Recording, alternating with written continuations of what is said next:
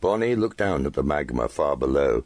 As the slow-moving river boiled, heat rose from the depths and warmed her skin, a refreshing change from the chilly air that normally filled the tunnels and chambers in the nether regions of Hades.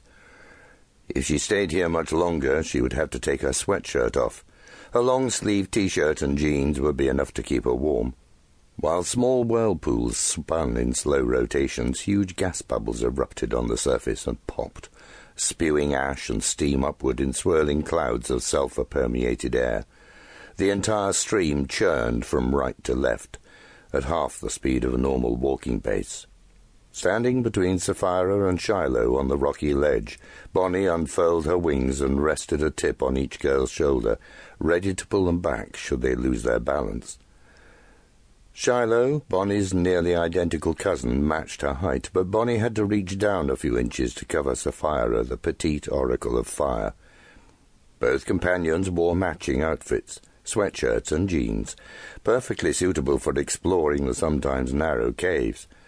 Shiloh also wore a ring with a red rubellite, making her ready to pretend to be Bonnie just in case.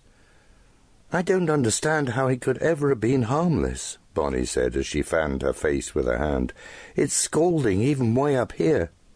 "Oh, it's deadly now." Sapphira picked up a fist-sized stone and tossed it into the chasm. The moment it struck the current, a plume of steam shot from the contact point, sending reddish-black fragments high into the air. "When most of the portals closed a long time ago, it turned into normal molten rock." "Normal?" Taking a step back, Shiloh blew a strand of dampened hair from her face, her British accent as pronounced as ever. "As if anything is normal in this place." "You're sweating," Bonnie said. "What are you wearing underneath?" Shiloh lifted her sweatshirt, revealing a T-shirt with a lion on the front. "It's the Narnia shirt you gave me in the 6th circle. It's too warm for 2 layers and too cold for just 1. Bonnie shielded her eyes from the river's glow and scanned the other side of the chasm. Rising heat warped her view, making the rocks on the other side hard to define.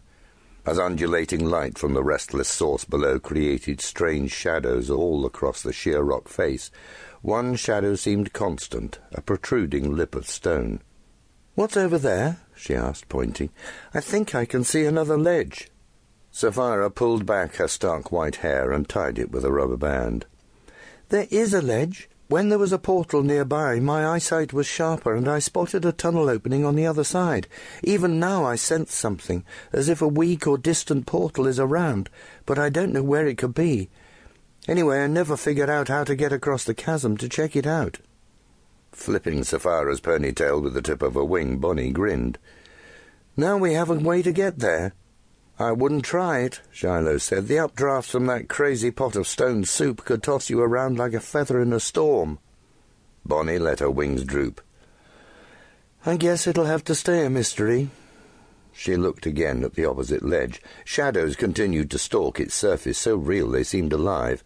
But of course they were the result of the odd light, nothing to worry about. With Yerek guarding the only entrance to the mines, no one could intrude on them.